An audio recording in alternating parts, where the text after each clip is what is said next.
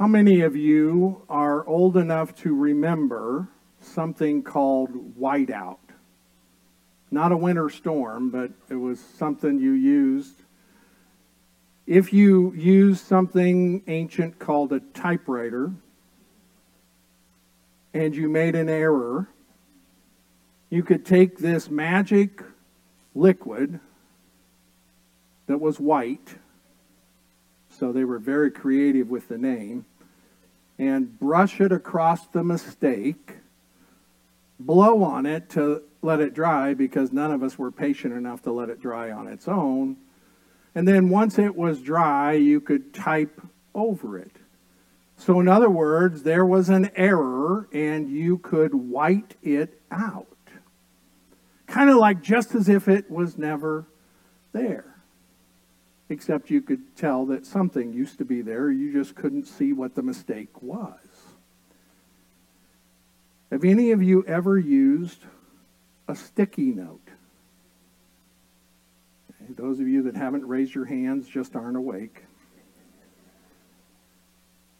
Because there isn't anybody that hasn't used one of those or had one used for them, on them, or to them. Did you know that sticky notes were invented accidentally? They were trying to develop another product, and that product didn't work, and somebody went, I wonder if. And they created the sticky notes.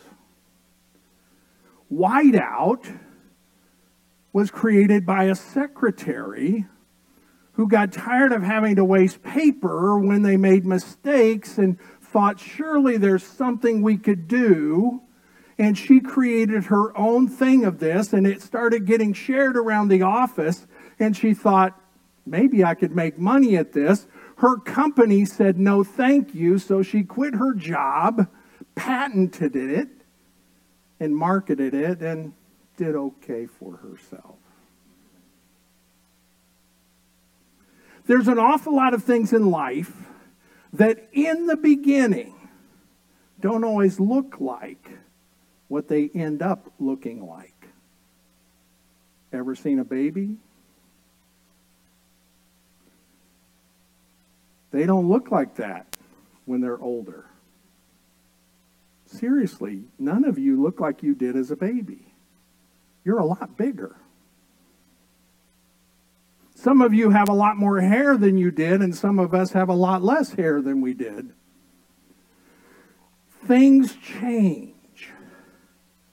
Things change in churches. In our church, it was started more than once before it actually worked. There were a handful of times in the 30s and maybe even as early as the late 20s where they tried to get something established in Sterling, and it went for a little while and then didn't quite make it, and then they tried again and it went for a little while and then didn't quite make it. And then in about 1940, another group started again, and it held on, and then in December of 1941, it was officially organized as a church and has been going strong ever since. Most of you are aware, but maybe not all of you, that in the corner of the building right over there is the original building. It's now surrounded. It's morphed into much more than what they had back then in the 40s when they built that. And it'll continue to change as we do some more changes in the next year or two in that area. Things change, but there is some things that never change. Or at least they better not. Our methods, our places, and even our people change. But our message is still the same. That's what we've been looking at. This is the third Sunday now on It's Time to Know Your Church. In the first week when we looked at this, I talked about the fact that we're disciples of Jesus, part of a larger body of believers worldwide as well as just in our denomination. We're also part of a district that's part of the worldwide thing, but we're a part of this local church Sterling First Church of the Nazarene. And as you just sang, Jesus was a Nazarene. That's where the name of the denomination came from, in case you ever wondered. He was from Nazareth, and those from Nazareth were called Nazarenes. Not a bad name. Terrible to spell. Spell check hates the word Nazarene. Anybody you call on the phone and try to say where you're from, who's trying to spell it, never gets it right. But the point of it was that they said, we're trying to follow Jesus Christ. Jesus of Nazareth. Jesus the Nazarene. So they said, we're just going to be the Church of the Nazarene. That's where we come from. And we looked in that first week about some of what that means, and not just in our church, but to be a church body in general. That everything we do needs to be about where we are and extending beyond and literally to the world, just like Jesus told the disciples before he went back to heaven in Acts chapter 1. He said, you will be my witnesses, my followers, my ministers, right here in Jerusalem, and then Judea, the surrounding area, and then to Samaria, the places that aren't like us at all, and then to the ends of the earth. And we're still working on that. And then last week, we looked at the fact that we have articles of faith that we follow, what we stand for, things that are stated, researched, adopted out of Scripture, trying to explain our faith. And we looked at the first 6. And in our denomination, we have what's called 16 articles of faith. And when this is done, someone asked me this morning, I said, yeah, I'll print all 16, make them available with my simple summary of them. If you would like, you can get a hold of a manual for the Church of the Nazarene. You can go on the Nazarene website, nazarene.org, and search around for a day or two, and you'll find it. But they're all listed there in detail. But just trying to give you a taste and a flavor of what we say we believe. But you see, the church itself, not just this church, any church that claims to be following Christ, has to figure out who Jesus is. That's why we looked at this passage the last 2 weeks, and we'll look at it again this morning in the New Testament. That's the back half of the book of Matthew, one of the Gospels, Matthew, Mark, Luke, and John. Matthew chapter 16 is where we're looking, beginning at verse 13. And I'm reading from the English Standard Version. You can look on any version that's a true version, translation, and follow along with me. It says, now when Jesus came into the district of Caesarea Philippi, he asked his disciples, who do people say that I am? Who do people say the Son of Man is? And they said, some say John the Baptist, others say Elijah, others Jeremiah or one of the prophets. He said to them, but who do you say that I am? Simon Peter replied, you are the Christ, the Son of the living God. And Jesus answered him, blessed are you, Simon Bar-Jonah, for flesh and blood has not revealed this to you, but my Father who is in heaven. And I tell you, you are Peter. He gave him a new name.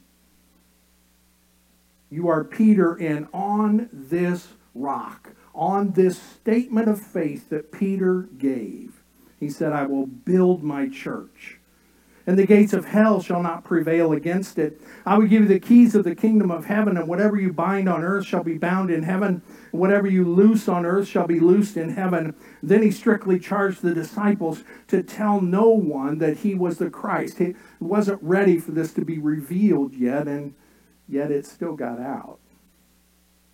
You see, anything and everything that we do is based in that statement of Peter's.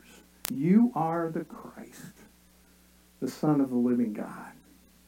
For you see, the church is founded on the confession of who Jesus is. We always have to start there and settle there. If we do our foundation on anything else, we're not really a church. We're just a society or organization or another club.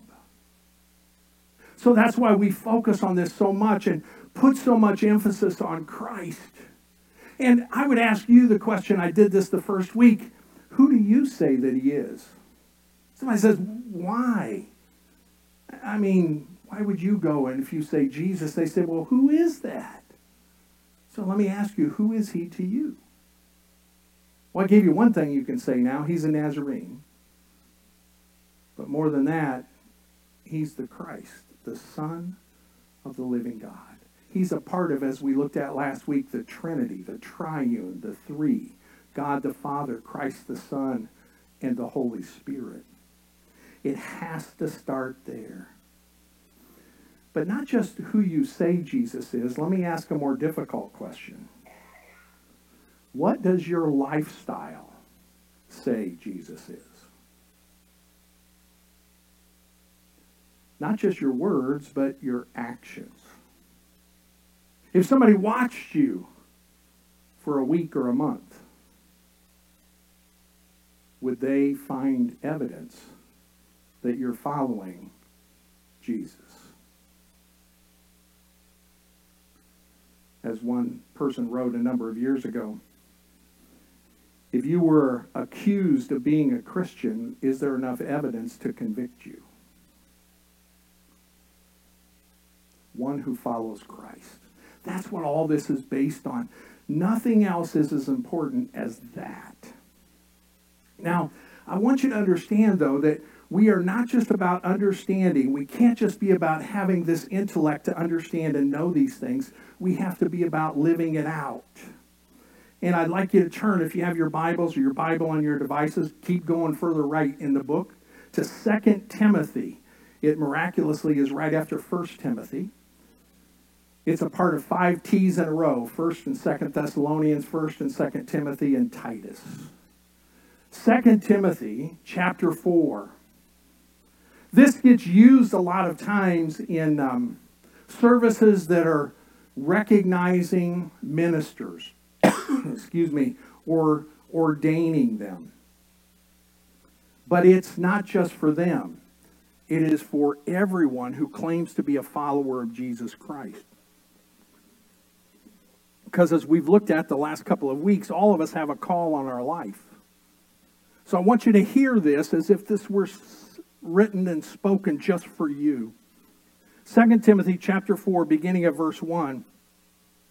This is Paul writing to a young minister, and he said, I charge you in the presence of God and of Christ Jesus, who is to judge the living and the dead, and by his appearing and his kingdom.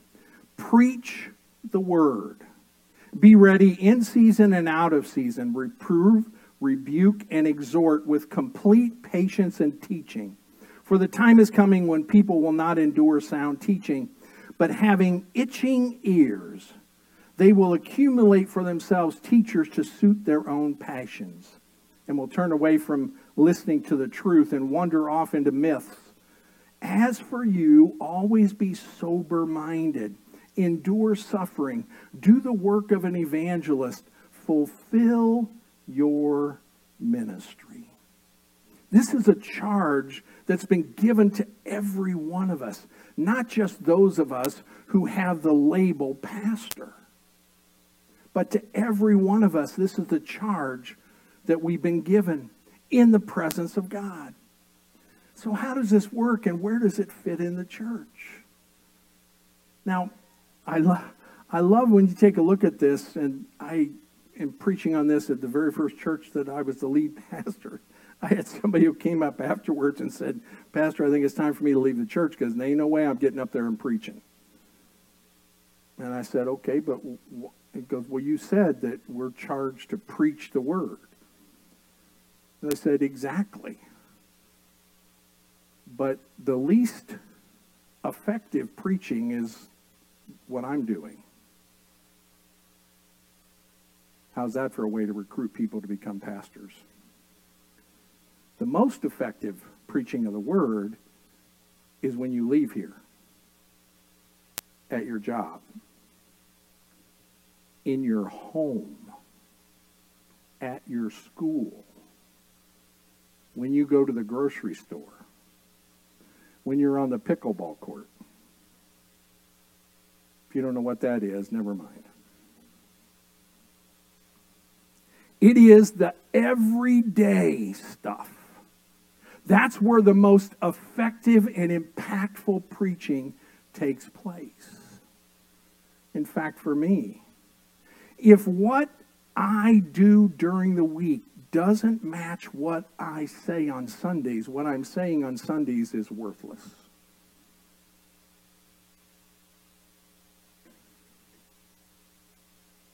You're charged, preach the word. As you walk, as you talk. Where you go, wherever you go, whenever you go. Just this morning, I read an excerpt that someone had written of one of my grandfathers who was a farmer. He also worked in a grain elevator. He did both of those things full time until he was about 75, and then he only did one full-time job after that. My grandpa was always old, as far as I was concerned. But I remember every time he would see me, especially teenage years and above, he would say, "When are you going to cut your hair?" Oh, I wish I got those questions now. And I had a question back to him. I said, "When are you going to retire?" My answer varied on the hair thing, but his answer never changed. Every single time I said, "Grandpa, when are you going to retire?" He'd say, "When I get old." Now, granted, I think the last time I asked him that, he was 88. I remember one time having a conversation with him, and the family was sitting there, and no air conditioning in the house, and the doors and windows are open, and you could see everybody passing by. He had moved into town at that point. And somebody walked by, and Grandpa's just shaking his head, and I go, "What?" He goes, "Man," he said, those kids these days, they're messing up this town. I thought, oh, he's talking about me and other kids like me.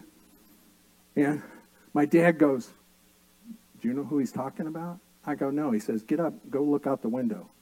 And I went and looked up at the window, and this old guy was walking by. About my age. Now. And I turned to look at my dad, and my dad is trying to stifle the laugh. My grandpa's calling him a kid. Well, to my grandpa, he was. You see, when I read this excerpt this morning, it was someone who had known my grandfather, and he was talking to a cousin of mine. And what he said to my cousin, he said, "Are you a nailer?" He goes, "Yeah." He said, "I thought so. Who's your dad?" And he names his dad and his grandpa and his great-grandpa, my grandfather. He goes, "I thought so." He said, "I want to tell you, your grandpa was a great man." And he said, "And anybody who says differently, I will fight them." I have no idea why that guy said that. In fact, my cousin said the guy said it and said, "I'm sure you're going to be great also," and turned and left. He was working in a store. He said, "I would love to have heard from that guy why he thought my great-grandpa was a great man." He said, I know why I thought that. I know why I think that. I would love to have heard his story. But you see, what I do know is that his story was about how my grandpa lived Monday through Saturday. Not what he looked and did on Sunday. Oh, I know, every Sunday I knew where he would be and where he would be sitting. He had a spot in that little church. I don't think anybody ever sat in his spot. Now, not that he would have minded, that was just what they did. And my grandpa judged the preachers who came to their little church by how loud their voice was, because he had a little trouble hearing. My wife tells me it's hereditary. And my grandpa would talk about, "Yep, so-and-so, he was a great preacher." He goes, "I could hear him."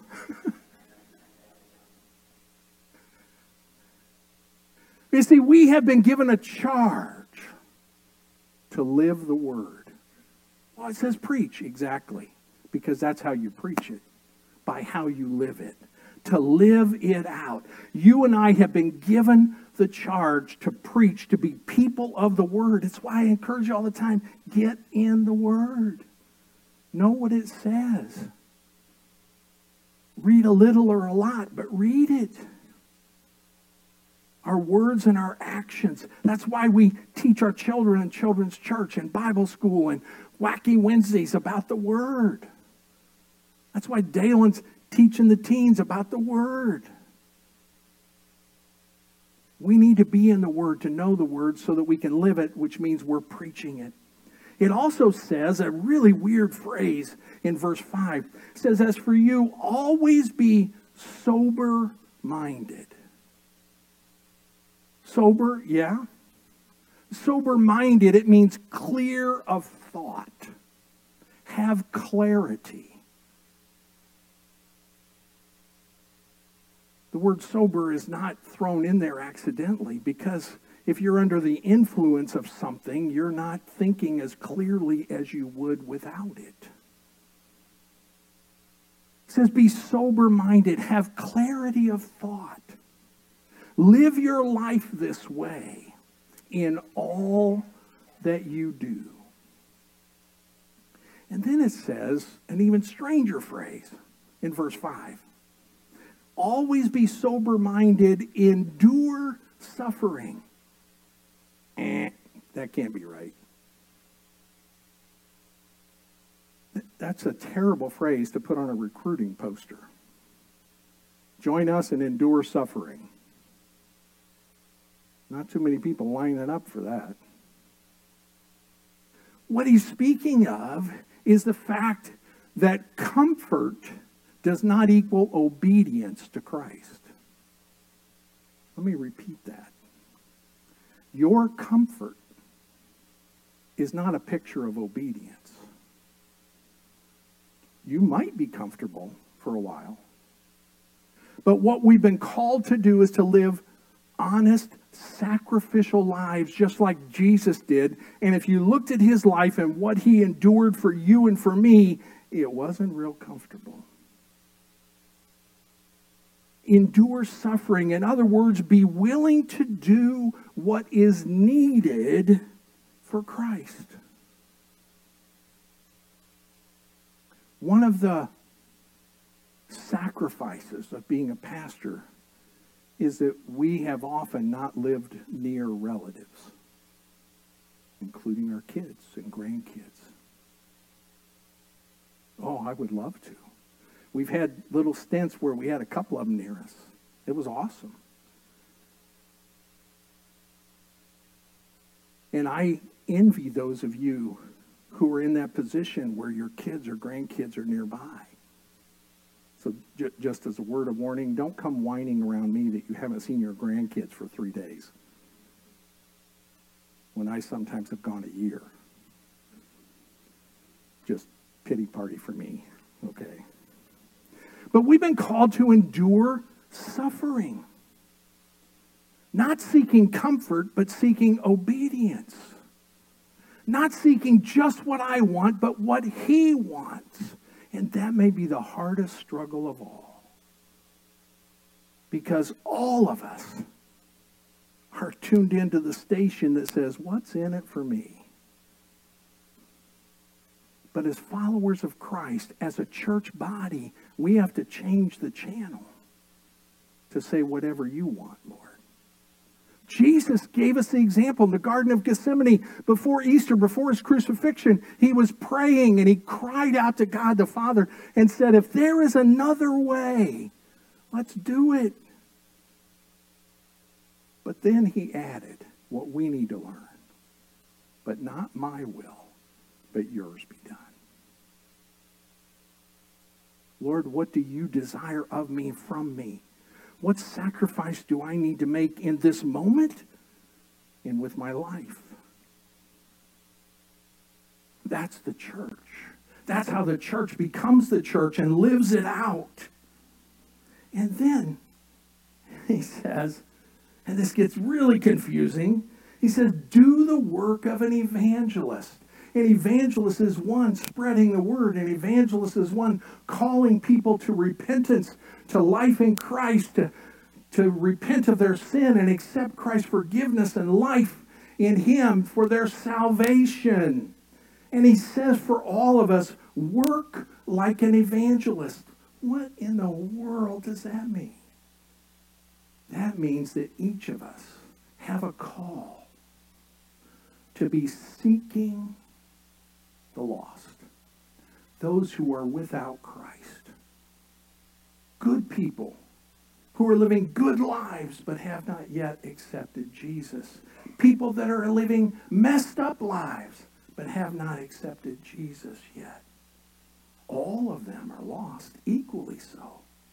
That we're to be seeking. How can we pass the word? How can we show them Jesus? That's what the church is supposed to be. And you and I are the church. It's not the building. If it was, we'd still be in the corner over there.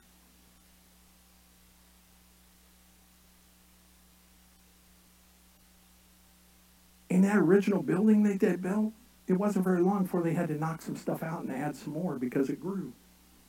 They never built it to be a memorial. They built it to be a tool to reach people for Jesus. That's why things have changed around here. There used to be pews in here. Blonde wood.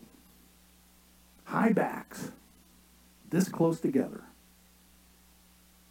I was here for a couple of services. You didn't know that. None of those pews ever saved anybody. Neither have these chairs. Neither has these monitors or this sound system or the air conditioning. Although sometimes it has felt like it with the air. The work of evangelists, knowing what the word says and seeking to share it with others. And then it says, fulfill your ministry. I think there are two things about that. One, we have a call on our life, all of us. We're going to fulfill it in different ways. That's why there are people downstairs with the kids right now. That's why there are some people downstairs in the nursery. That's why there'll be some people tonight in Hatton Center with the youth. That's why there are people up in the sound booth. Do you realize that on an average Sunday morning, there are more than 40 people volunteering to serve for everything to happen on a Sunday? Not counting those of us who are on staff. More than 40 every Sunday. That's fulfilling ministry. But not just there, because sometimes it's at your kitchen table. Sometimes it's over the backyard fence. Sometimes it's at work. Sometimes it's even on the golf course. Or in the grocery aisle. Or over a cup of coffee. God's sweet juice. In my opinion. Hey, what else is magic like that? Add water and it becomes something magical. There's not too many things like that. Just speaking for myself, I thank God often that he created coffee beans. Some of you don't agree. It's okay. I'll pray for you.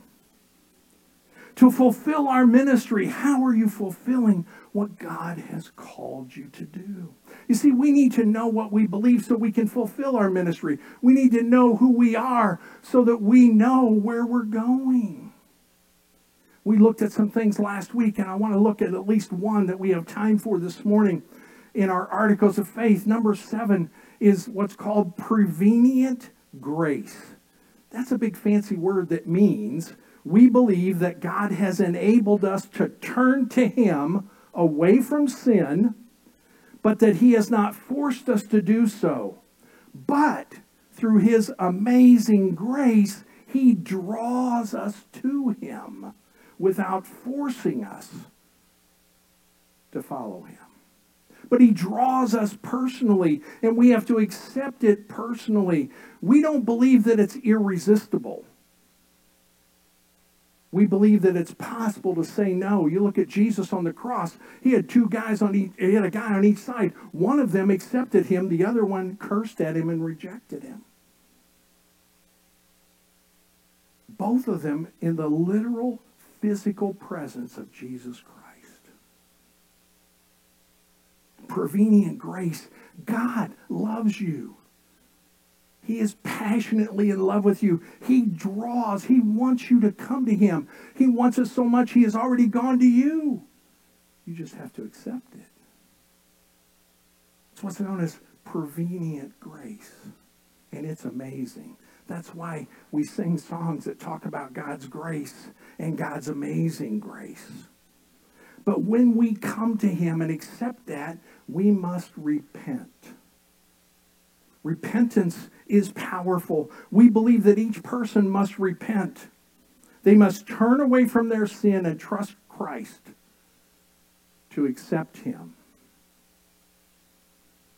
Now, here's the interesting thing. Repentance is not sorrow. That's a part of it. Repentance is turning away. That's why the blind man said, I once was blind, but now I see. I once was lost, but now I'm found. I once was selfish, now I surrender.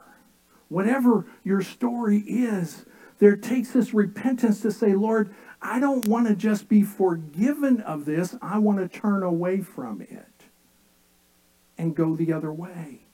See, salvation is not just adding Jesus to everything else in your life. It's accepting Jesus and having him help you get rid of anything that is not connected to him. Why does this stuff matter? It matters because a statement of belief or doctrine is of little value unless you believe it. And to believe it means you trust God enough to obey him completely. We try to create a new theology that's called partial obedience. Now just think through that logically. If I partially obey, that means there's something I'm not obeying, which means I'm not obeying. Well, yeah, but I am partially. You've obeyed this, but not what he's asked. That's the kid who's sent to the room to clean it up. They pick up one thing. They partially did what you said, but was that acceptable? I sure hope not. That's the teacher who gives an assignment and says, read the chapter, and the kid reads one page. I read in the chapter. Did they do the assignment? No. They did part of it. But see, when it comes to obedience and following Christ, we need to trust him completely. And the good news is he is worthy of our trust. He is trustworthy. The good news is Jesus the Nazarene is worth it. You can trust him with your life, with your dreams, your hopes, your fears, your hurts, your anger, and your joy. As a church, that's what we're calling people to. That's what we need to be about. Not just when we get together here, but as we go from here. That's the church we need to be. That's the church I'm praying that I and we will be. Next week, part of what I'm going to share is some of the vision for what God is directing us toward as a local church body. But this morning, I simply challenge you to ask, who do you say Jesus is? And is your life evidence of what you claim to believe? Jesus, thank you for this day. Thank you for your grace and joy. Thank you for your salvation and forgiveness. Thank you for your grace that draws us to you. Oh, Father, I pray that each one hearing my voice in here and online would accept you as their Savior. But Lord, I pray also that as we go from here, wherever we go, however we go, whenever we go, that we would show and share you our Savior, to the world around us. Lord, thank you for the patience and endurance of these people. Thank you for the truth of your word. And I pray that your Holy Spirit has filled in where my words have failed.